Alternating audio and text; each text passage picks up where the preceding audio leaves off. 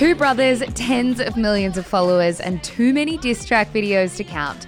Logan and Jake Paul were controversial for sure, but by the end of 2017, they'd encounter a scandal so serious it's a wonder their careers survived.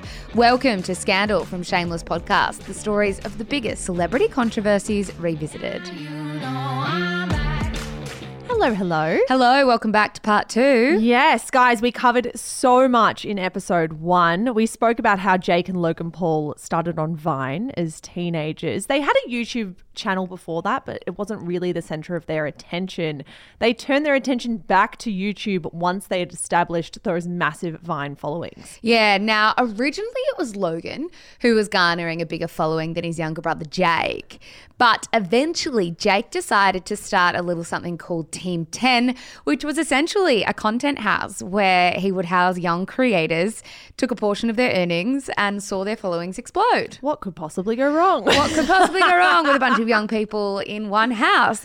Now, Team 10 was definitely controversial. Of note, in the early days, Jake's ex-girlfriend, Alyssa Violet, spoke publicly about how controlling she thought Jake was throughout the period she lived there.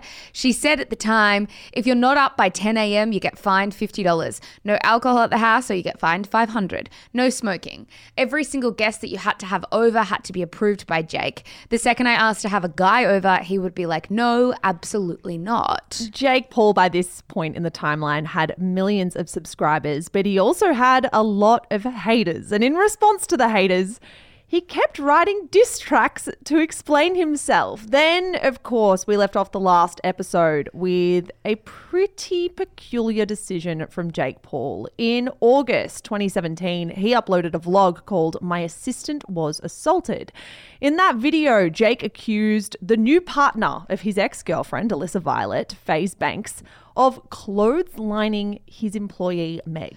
Yeah, now, according to Jake, who actually wasn't there and didn't witness the incident, the video was published with the mission to, and I quote, stop this kind of thing happening as a community. Do good to Jake Paul. Yeah, only Jake's ex, Alyssa Violet, the one I mentioned just before, decided to come forward with some more allegations of her own. She then made a range of other claims, including allegations that Jake had spat on her face during arguments, threw a phone at her, and she did allege that he once shoved her forcefully into a cactus under the guise of a prank video. Soon, viewers started to zoom in on some of the images displayed in that My Assistant Was Assaulted video. And according to them, it appeared that some of Jake's assistant's bruises looked glittery or a bit strange in appearance, almost like eyeshadow. Suddenly, Jake was being accused of being abusive and of concocting a story for clicks. He lost a ton of followers, but he did rebound back pretty quickly. Zara, this scandal, although it was huge at the time, was kind of nothing compared to what was about to happen to the brothers come the end of 2017. We are rewinding to December 31, 2017, Zara, because Logan Paul was about to land himself in the biggest YouTube controversy I can remember.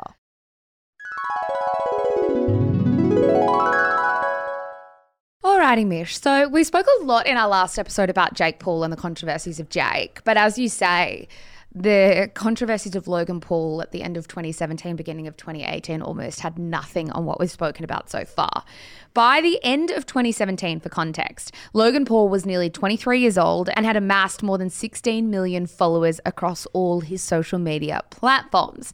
Now, he posted daily vlogs to his YouTube channel, which, like his brother, consisted largely of pranks, stunts, and comedic content.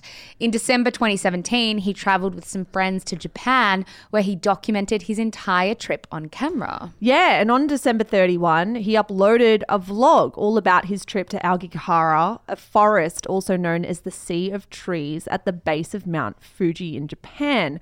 Now, sadly, Aokigahara has gained notoriety around the world as a place where people go to take their own lives. It actually goes by, I guess, the nickname, the Suicide Forest. Yeah, now as per the New York Times, the video begins with Mr. Paul warning viewers that the following footage is graphic. This definitely marks a moment in YouTube history, he says, because I'm pretty sure this has never hopefully happened to anyone on YouTube ever. Now, with that said, buckle up. As the video continued, Logan explained to the viewer that he and his friends intended to camp overnight in the forest, joking and laughing about being haunted by ghosts before the video took a really dark turn. Yeah, Logan and his friends came across a deceased person in the forest. As per the New York Times, in the next scene, they come across the body. The face is blurred, the rest is left visible. Mr. Paul and the others react in shock, and Mr. Paul urges their guide to call the police. "Yo, are you alive?" he shouts towards the body. The piece continued. As the group leaves the area where the body was found, Mr. Paul, who has television experience and has trained with comedy troupes, begins to engage in the kinds of behaviour most familiar to his viewers: exaggerated reaction shots and nervous laughter. The tone soon becomes more antic as Mr. Paul and the others appear to try and lighten the mood. Toward the end of the video, Mr. Paul says that his smiling and laughing is not a portrayal of how I feel about the circumstances, describing it as his coping mechanism. To say this video was met with backlash would be such a vast understatement, wouldn't it, Mish? Like, this video was so universally criticised, first on social media, but then by major news outlets around the world, including the New York Times, the BBC, The Atlantic, New York Magazine, and many, many more. This wasn't something that was just sort of a YouTube online community specific controversy. This was a global story. I remember where I was when this was posted to YouTube. I remember watching the original video before YouTube stripped it down.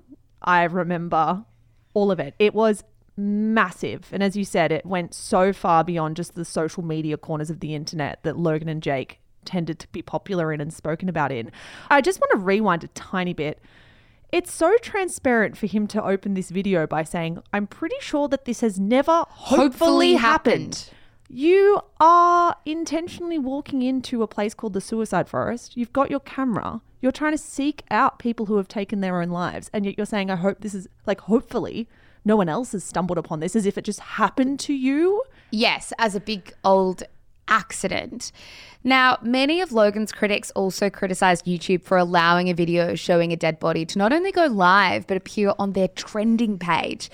Now, here's what Vox reported at the time. Despite YouTube's policy prohibiting violent or gory content, the video quickly went viral on the site, reaching number 10 on its trending list, even in the face of protest and outcry on YouTube and other social media platforms. Before Logan deleted the video 1 day later, on January 1, 2018, it had amassed 6 million views. I think what's really interesting for me looking back on this is I had always assumed this was a live video.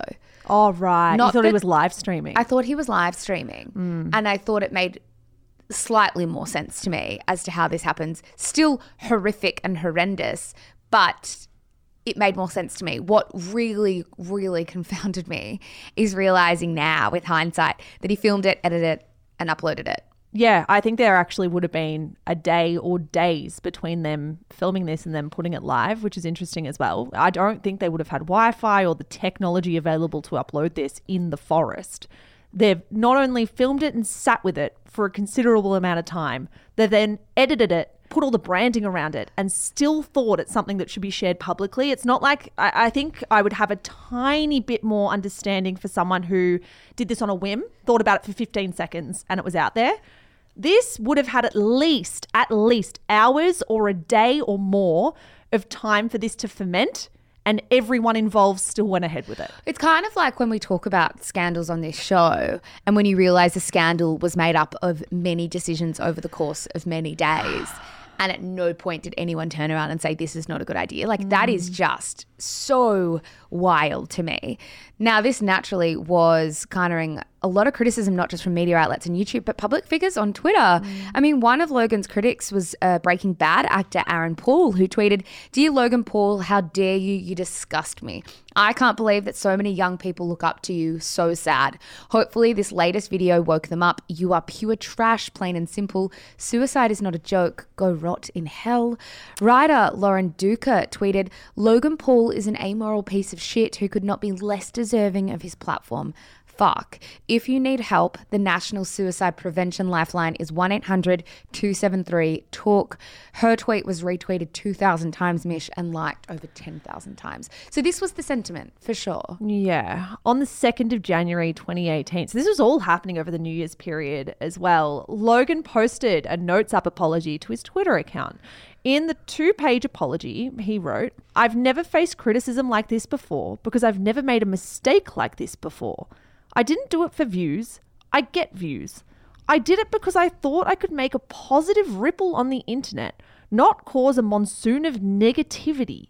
I intended to raise awareness for suicide and suicide awareness." It continued, "I do this shit every day. I made a 15-minute TV show every single day, in capital letters, for the past 460 plus days. One may understand that it's easy to get caught up in the moment without fully weighing the possible ramifications. I'm often reminded of how big of a reach I truly have, and with great power comes great responsibility. For the first time in my life, I'm regretful to say I handled that power incorrectly. It won't happen again. I love everyone. I believe in people. I'm out here. Peace. Hashtag Logang for life." Sorry. This is so far from funny. That is so bad. I actually think to be that deluded is a bit funny, to be honest. To have something so serious happen and you understand the need to release an apology and hashtag the end of it, Logang for life, shows such a deep misunderstanding for why people were upset with what happened. I did it because I thought I could make a positive ripple on the internet, not cause a monsoon of negativity.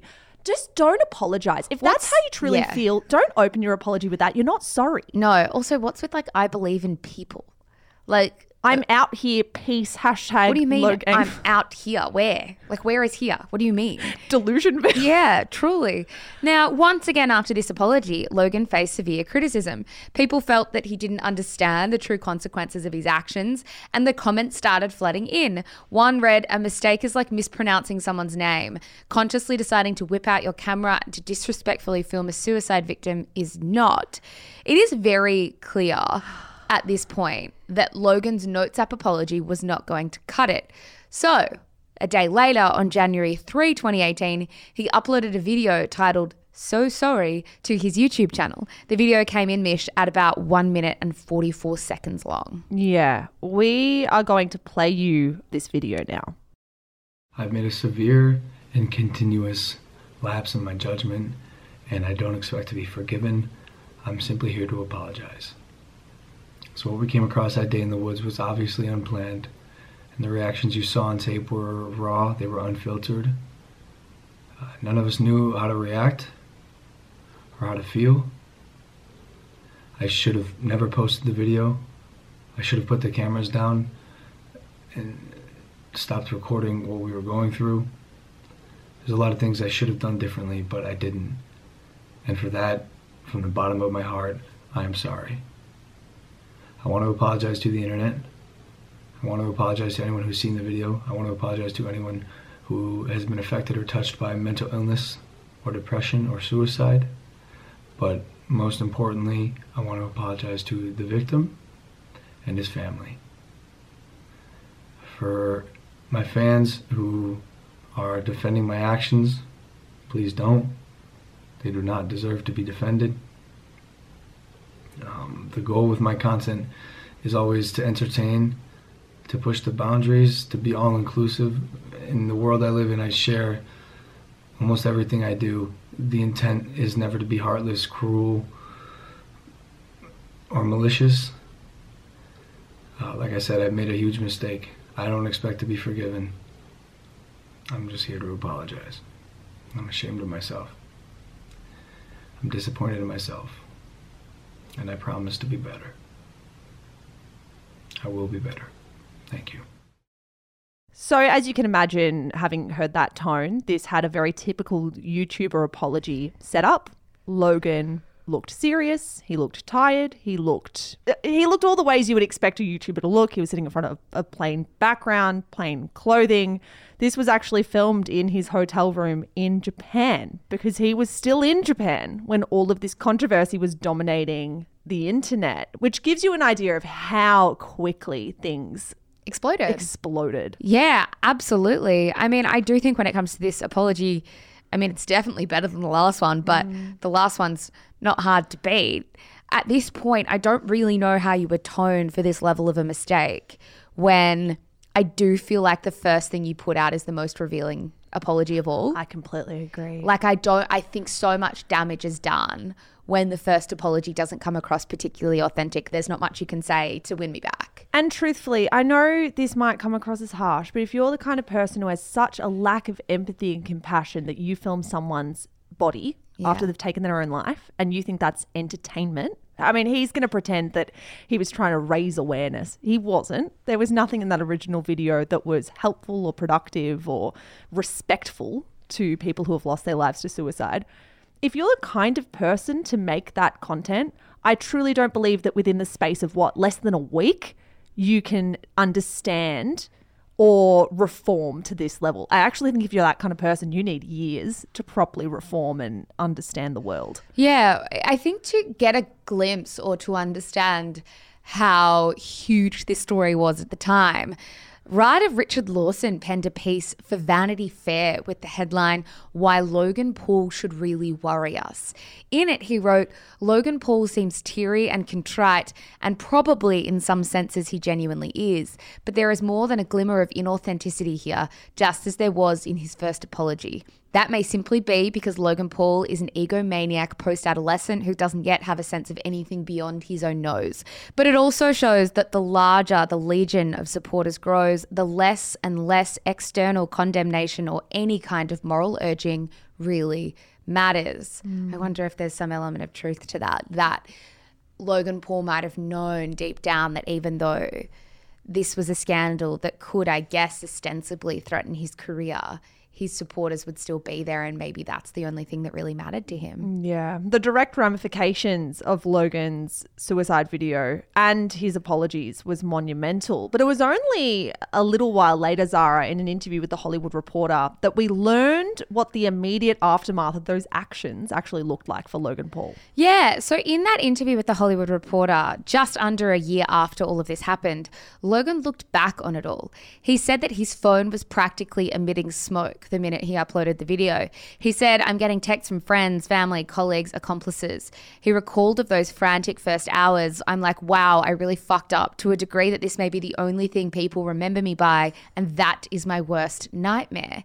He wobbled around his hotel room, not sure what the fuck to do. I mean, we could sort of analyze with a fine-tooth comb every quote here, but it is interesting, that sense of, wow, I really fucked up. This might be the only thing people remember me by, rather than, wow, I really fucked up. Yeah. Yeah, and I hurt people. I also think it's revisionist history. I don't think he believed this in the first hours. Why did it take him a full day to delete it? If you really thought that, it would have been up for 15 minutes, and as soon as your phone was blowing up, you would have deleted it, or your first apology would have been better. It's revisionist to think that he was behaving this way immediately. The piece continued. The next day, he boarded the longest flight of his life, in first class, mind you, from Tokyo to Los Angeles. Just hood up, hat down, sunglasses on, he said. He went directly from the airport to his home, where 10 of his handlers, including his manager and agents and other assorted lawyers and publicists, had gathered around a stretched dining room table for an emergency meeting. It lasted 8 hours. That I believe.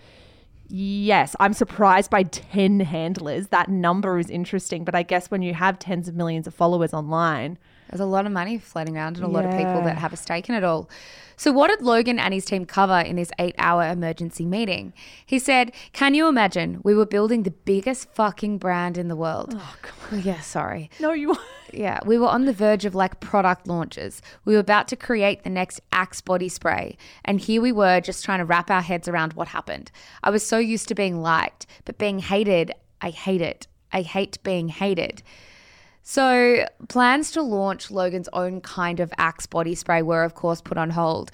But he wasn't just losing the opportunity to manufacture a body spray. A much more significant blow was on the way, Mish. Yeah, on January 10, 2017, YouTube made the major decision to cut all business ties with Logan Paul. Now, that meant that Logan's channel was removed from their Google Preferred program, where brands can sell ads to YouTube's top 5% of creators.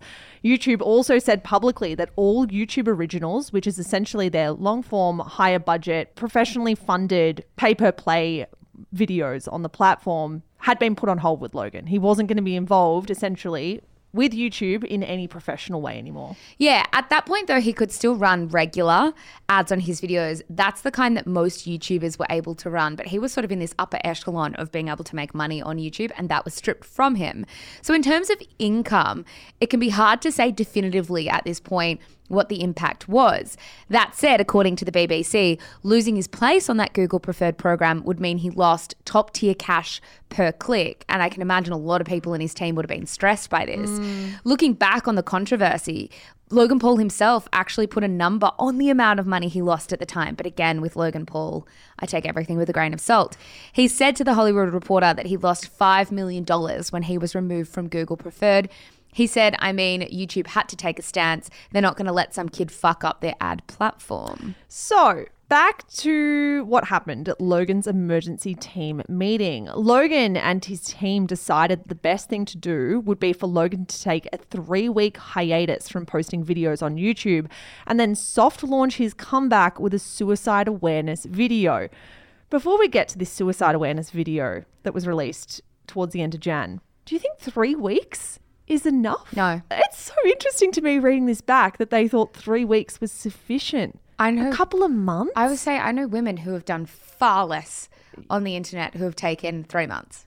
Yeah. Jenna Marbles never came back. Yeah. On January 25, 2018, it's still like within the same month of all of this happening. That's what's even weirder. Like this is still in January 2018. Logan Paul uploaded a 7-minute video to his channel titled Suicide, Be Here Tomorrow. The video was the first anyone had heard of Logan for the 3 weeks after his apology video. Now, in that video, he spoke with several suicide and mental health awareness advocates. He spoke frankly to the camera about what people could do to support their friends if they suspect they were struggling. And he also pledged to donate $1 million to various suicide prevention organizations. Here's a clip from the video. For anyone watching, I want you to know you are not alone, and most of the time, crisis passes. So if you or anyone you know feels alone or trapped, I encourage anyone to call or even text a suicide or crisis hotline. Although this is a tough conversation, it's important because things can and will get better. It's time to start a new chapter in my life as I continue to educate both myself and others on suicide. I'm humbled and thankful to say, this is just the beginning. What do you think of this video and broadly this PR approach? I don't know. I think I'm just cynical about the whole thing. And I think maybe that's an unhelpful opinion to take. I just don't know how you come back from this. And I'm not usually of that opinion with a lot of controversies. But it's like, I don't want you to be doing this, to be honest. Yeah. I think the $1 million donation is the best thing he could have done. I agree Actually with that. putting his money, and that's a substantial amount of money for I agree. any person to put forward. I actually don't think it's too bad. I know at the time when I watched this, I felt it was disingenuous, and maybe I'll always feel that when it comes to the Paul brothers. I don't think it's too bad. I think the $1 million donation was absolutely imperative. Yes, I think that's a really good point. Now, in a feature headlined, Logan Paul has returned to YouTube as a very serious person, reporter Jay Willis reflected on the PR machine that was behind Logan Paul to try and get his career back up and running. He wrote, "With this video, the redemption tour begins in earnest, and you can almost see the boxes being methodically checked off some PR firm's conference room whiteboard as the clip rolls. A behind-the-music style montage of TV anchors excoriating Logan, an earnest promise to learn from the past, sit-downs with a handful of anti-suicide activists and experts, a brief aside in which he plays with an adorable dog for some reason. At one point, there is even a slow-mo sequence in which Paul literally washes his hands just in case the message of his transformation might get lost on the true metaphor heads in his fan base." This piece in GQ continued. The entire thing is a tour de force in crisis management with a production budget that looks like it would rival that of a 30-second Super Bowl spot. So I think this piece for GQ really sums up a lot of the reaction to this video. I remember people watched this and went, I don't buy it. It's very glossy. It feels disingenuous. It felt fake. Yeah, it felt fake. I think that was to the adult audience in the room, though. I feel like younger people, this was what younger people wanted. As Jay Willis noted in that piece for GQ, Logan actually gained subscribers on his channel throughout this controversy. Crazy. It's probably safe to say that this was adequate for the majority of viewers. Well, considering the majority of young viewers were so young and his audience was so young. Now, after this video, Logan took another short-ish break and then started to go back to regular programming on Feb 5, 2018. A quick refresher for timeline's sake, his first video that sparked this entire thing was uploaded on December 31, 2017. So we're talking 4.5 weeks max. Yeah. Now, unfortunately, Logan very quickly took another misstep that had massive repercussions for his reputation again, and particularly his relationship with YouTube.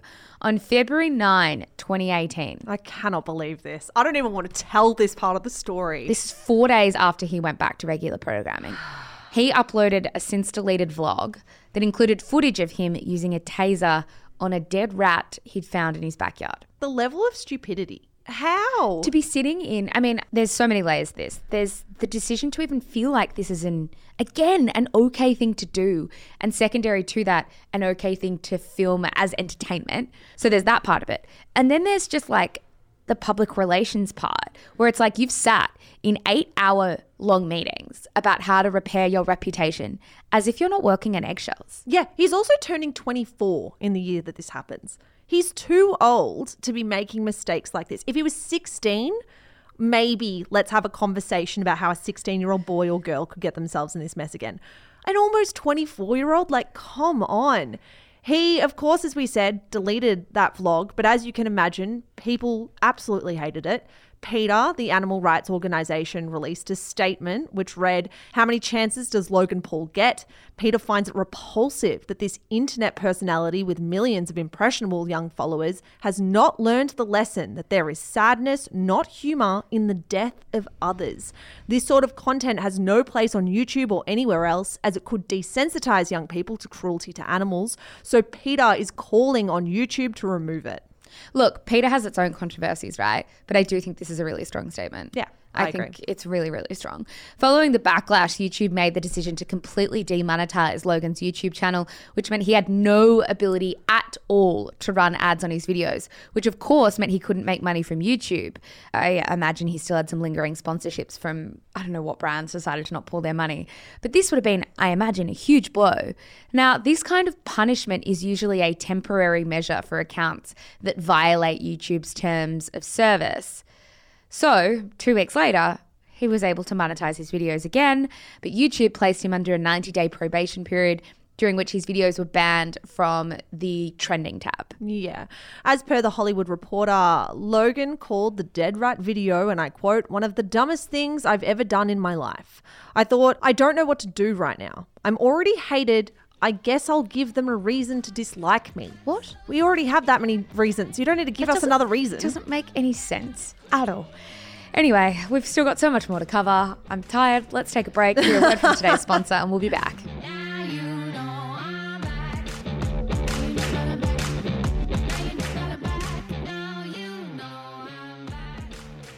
All right, Zara, now that we've had a little breather, it's time to check back in with the other Paul brother. He's coasted through this episode without many mentions. Jake, it is time to check back in with what Jake was up to in 2018. All right, so while this was all happening in the background, he was still running Team 10 with some interesting results.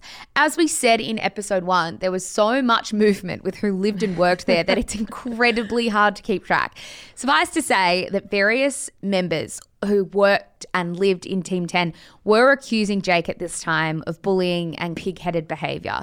By May 2018, COO Nick Crompton and the head of engineering had left within a week of each other. So for anyone who's keeping track, that means less than a year after release, everyone featured in It's Everyday Bro, except for Jake, had now left Team 10. Oh, yes. It's Everyday Bro was an institution. It was. An investigation by The Verge alleged that there was an unexpected source behind all the turbulence at Team 10 in 2018, and it was a man by the name of Greg Paul.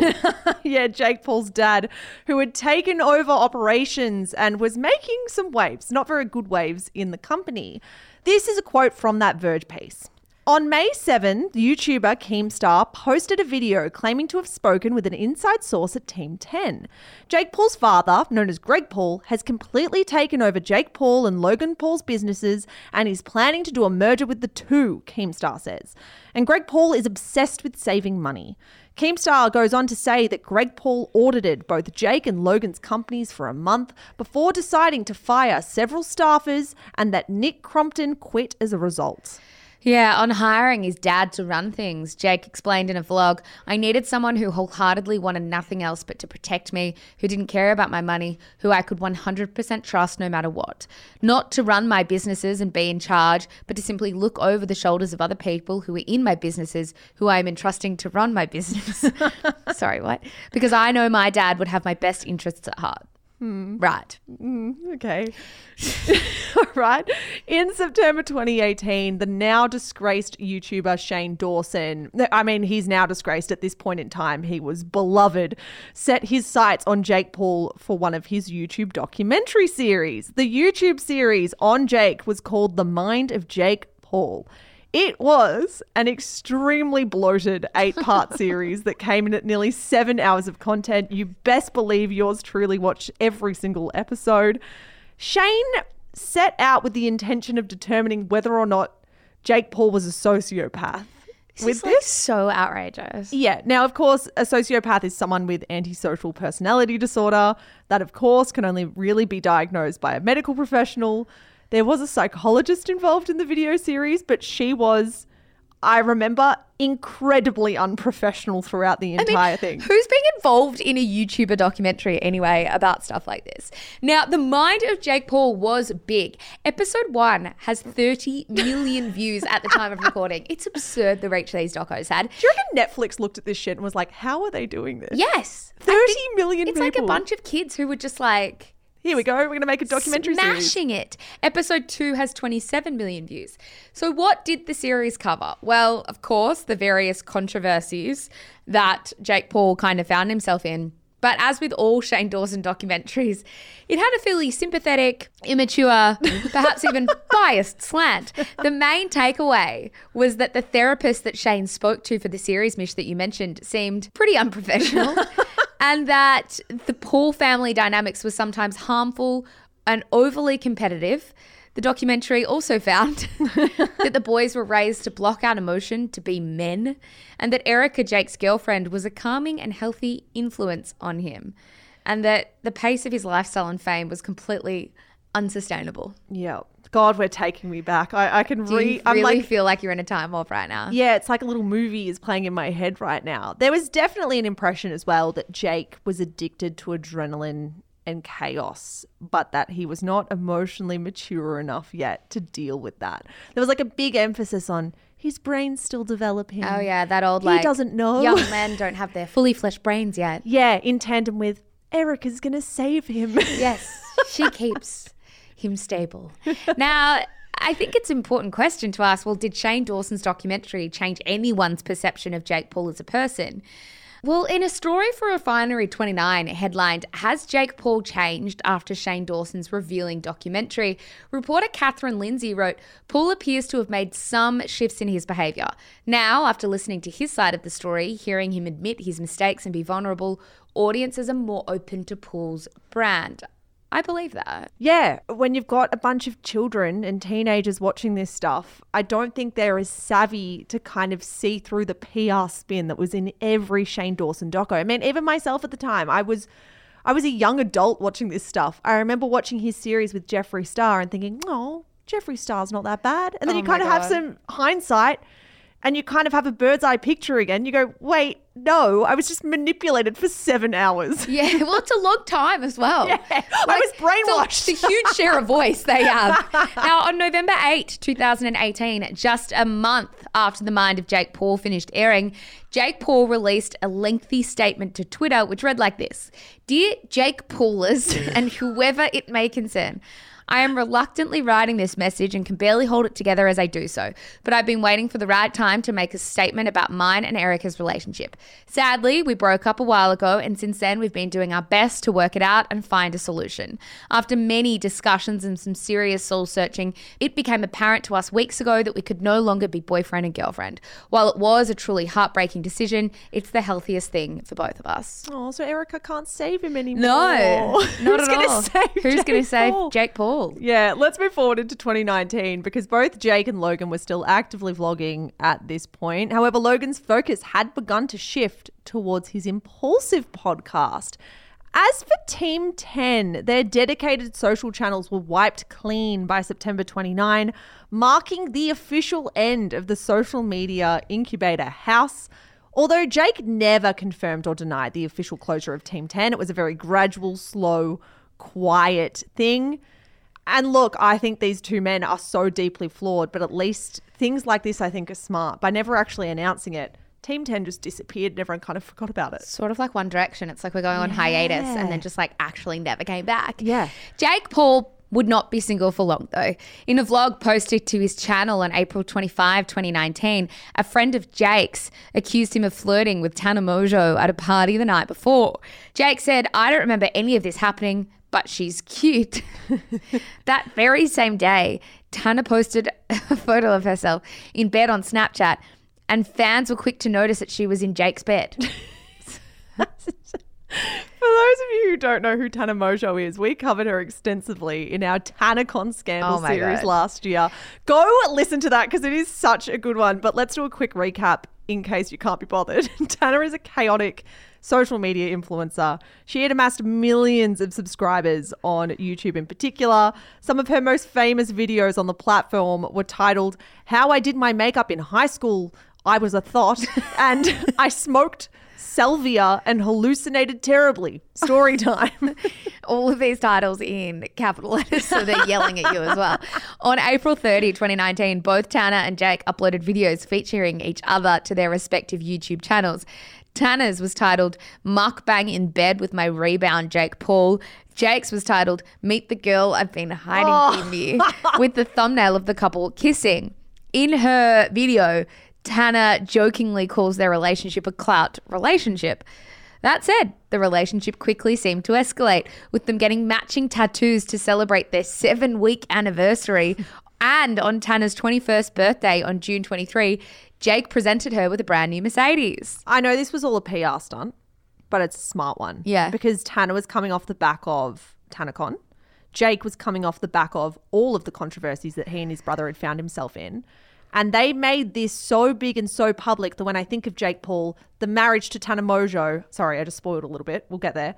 This relationship is the first thing I think of because they made this such a PR moment, such a PR spin. That was just the beginning, because on the day after Jake gave Tana a Mercedes for her birthday, he proposed to her at a nightclub and she said yes. Obviously, many people thought this was a joke and that their relationship was fake. But Tana and Jake insisted it was real. Tana tweeted, "It's not a joke. I'm engaged. Holy fuck." It was fake. Definitely. I think they might have been sleeping together. Yeah, I think they were probably just having like a fling and enjoyed each other's company. They're so young. Yeah. Now, regardless, they did get married on July 28, 2019. Married, we're putting in inverted commas because In Touch ran a report shortly after the wedding that claimed the nuptials weren't legally binding.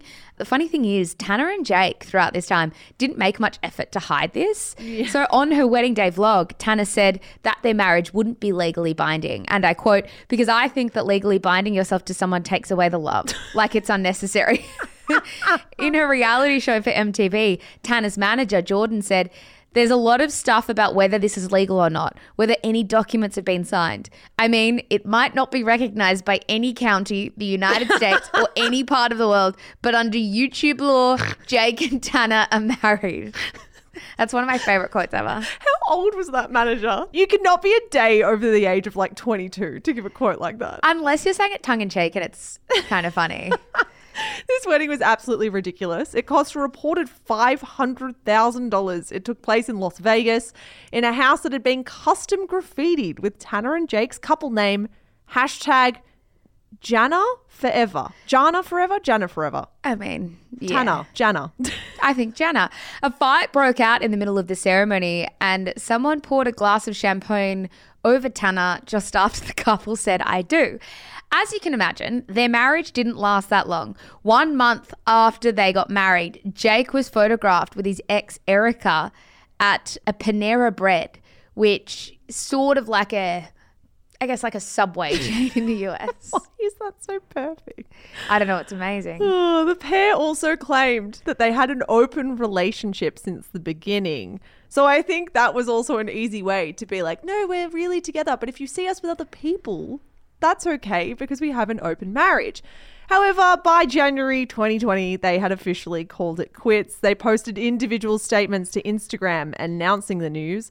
Jake's read, "As Tanner and I sit next to each other writing captions about taking a break, we're literally laughing at how crazy and stupid the last couple of months have been and cracking jokes at how silly this all seems. I wouldn't change anything that happened. The last thing we want to see is fan pages speculating what happened. We just truly need a second to focus on our own lives and ourselves.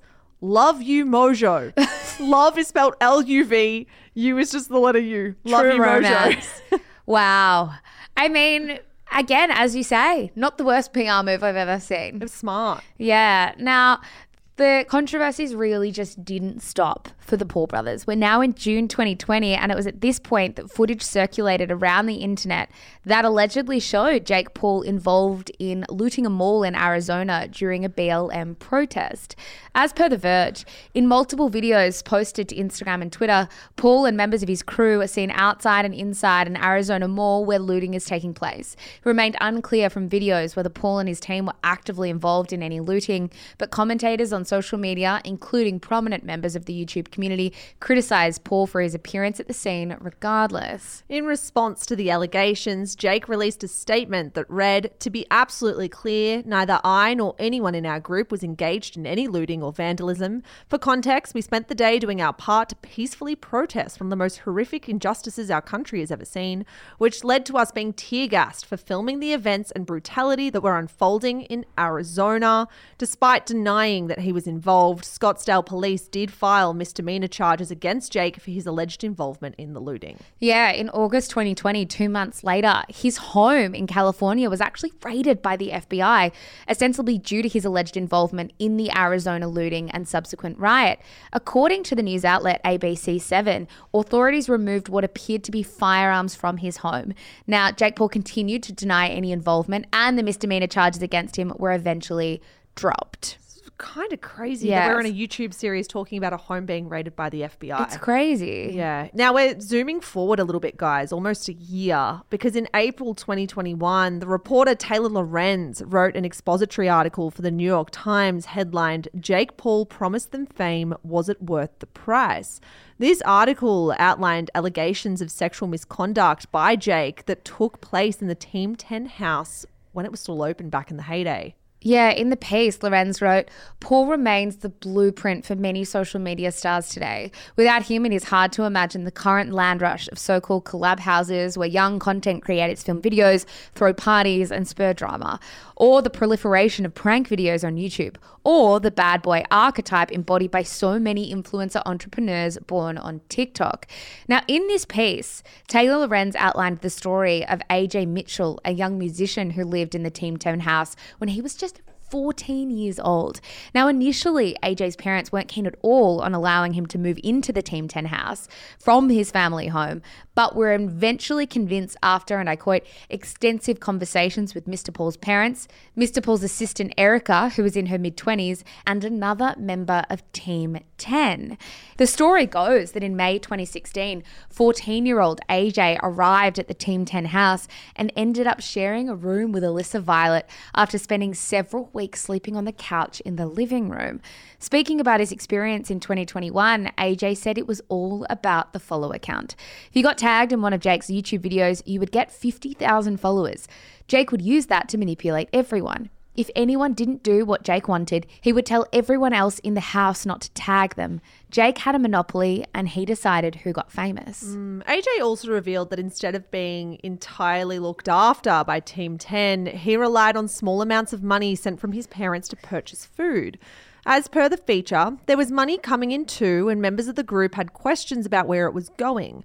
When Team 10 formed, Mr. Paul set up and controlled business email accounts for each member to solicit opportunities. Mr. Mitchell said he was not aware of the opportunities that he was being pitched for or that were coming in. In the 14 months he spent as part of the group, he said he was paid directly for 2 brand deals but never received payment from Team 10. I do want to pause on this quickly. I completely appreciate AJ's allegations against Team 10. It sounds like it was a pretty horrific time. I don't know why parents would let their 14-year-old go live in a situation like this either. There's got to be some ownership there that you're letting your teenage child... He's 14. ...move across the country and live with strangers and approving them being in this kind of environment. Like, what were his parents doing? Yeah, 100%. And it sounds like Jake Paul was drunk on the power as well. AJ also alleged that there was free-flowing alcohol and marijuana circulating around the house during parties, and that he once drank so much he blacked out. Now, one of the most concerning allegations within the feature was that AJ claimed he began a sexual relationship with a woman nearly a decade older than him during this time. The piece noted that now he understood that the relationship could not have been consensual, given, again, as a reminder, he was just 14 at the time. The feature also looked at further accusations of sexual assault against Jake that had surfaced around the same time from a TikToker named Justine Paradise. Now, Justine Paradise claimed that an incident with Jake took place in the Team 10 house in 2019. Jake denied her claims via a statement posted to his Twitter account. Yeah, he said of these allegations, sexual assault accusations aren't something that I or anyone else should ever take lightly. But to be crystal clear, the claim made against me is 100% false. Make no mistake, I plan on pursuing this defamation of character case to the fullest extent of the law. He went on, at the time of her story, I was in a relationship. And as someone who was a mama's boy growing up, I respect women and mothers more than anything. I most certainly have never laid a finger on a girl without their consent. I mean, yeah. Now, in the New York Times piece as well, there were also allegations outlined from model and actress Rayleigh Lolly, who claimed that one evening Jake groped her, after which she forcefully told him to stop and ran out of the room. Now, she'd been working with Jake at the time, but quit pretty soon after the alleged incident. It sounds like this house was completely shambolic and dangerous for some of these children, like literal children. Well, I think what's interesting about this feature is it does make note of the fact that child labour laws somehow don't seem to apply or didn't seem to apply at this time to content houses. Yeah. And so it was like just this completely unprecedented working environment. Business, yeah. That was making so much money but was so deeply dangerous for so many young kids who just weren't supervised. It's really confronting to read. Now, as we mentioned before, Jake Paul did deny all of this stuff happening, but the fact remains that the New York Times investigation is live and there are a lot of people talking about it. Yeah. Now, the controversies just kept going, Mish. Yeah, we have a very a weird kind of like sub-controversy that happened in December last year with Logan Paul. Now, we just wanted to include this because he was accused of scamming his followers and his fans after a lot of people lost significant amounts of money when they invested in Logan Paul's cryptocurrency project CryptoZoo, which actually never properly eventuated. Long story short, on February of this year, a class action lawsuit was filed against Logan for raising funds from investors for a cryptocurrency game that never existed. The results of that lawsuit are yet to be determined. Yeah. Just like, how is that suddenly just like a by the by? Like having a class action against you is like so big. Yeah. And because there are so many controversies in their careers, this is the ultimate by the by at the end. It feels like these brothers got a whiteboard up, wrote every kind of controversy they could get themselves involved with, and then just ticked them off over a 5-year period. This is it. Like, what? Yeah. And that kind of brings us to the end of all the controversies. I mean... I'm actually exhausted. As for their work that they're doing at the moment, as we know, Logan Paul is still producing his Impulsive podcast. The podcast channel on YouTube sits at nearly 4.5 million subscribers. I think the greatest thing that Logan Paul has given us in the last couple of years is the interview with Liam Payne. Logan Paul also signed a contract with WWE in June 2022, signalling a significant career shift into performing wrestling, Mish. I would love to know the amount of that contract because Fat. It's deep pockets in the WWE. Yeah. So I'd love to know. Jake Paul has also made a sports-related pivot, although I don't know if we can call scripted performative wrestling sports, but he has made a similar pivot in his career. Jake Paul is considering himself a professional boxer these days. I mean, I think he's not just considering himself a professional boxer. I think people would... He's fighting a professional fight. Definitionally, he's a boxer. Recently on Shameless Podcast, when we spoke about his fight against Tommy Fury, though, do you remember those quotes from like legit professional boxers who were like, these two were a joke? Well, he lost to Tommy Fury. It was his first loss and it was a big deal. Now, unfortunately for all of us, he offered a bit too much information as to why he felt he lost that fight. He said, I woke up the day of the fight in a panic like fuck. You have 2 weeks of testosterone built up and so a wet dream happens. Makes your legs weak. I think it's one of the many reasons I lost. Didn't you also say like, I've had a cold recently. Not that I'm making excuses, but my wet dream and my cold. Honestly, that brings us to the end. Far out. I'm exhausted. I actually am exhausted after this. I can't decide if this was my least favorite scandal ever or like one of the most scandalous. Yeah. I feel exhausted as well. I feel like I need a Powerade. Yeah, same. Big thanks as always to our researcher, Eilish Gilligan. Guys, if you want to see some of the content around photos, videos, all of that stuff around this scandal episode, come follow us on Instagram at Shameless Podcast. Yeah, and TikTok, shameless_podcast. Thank you so much, guys. We'll be back in your ears on Thursday. Bye. Bye.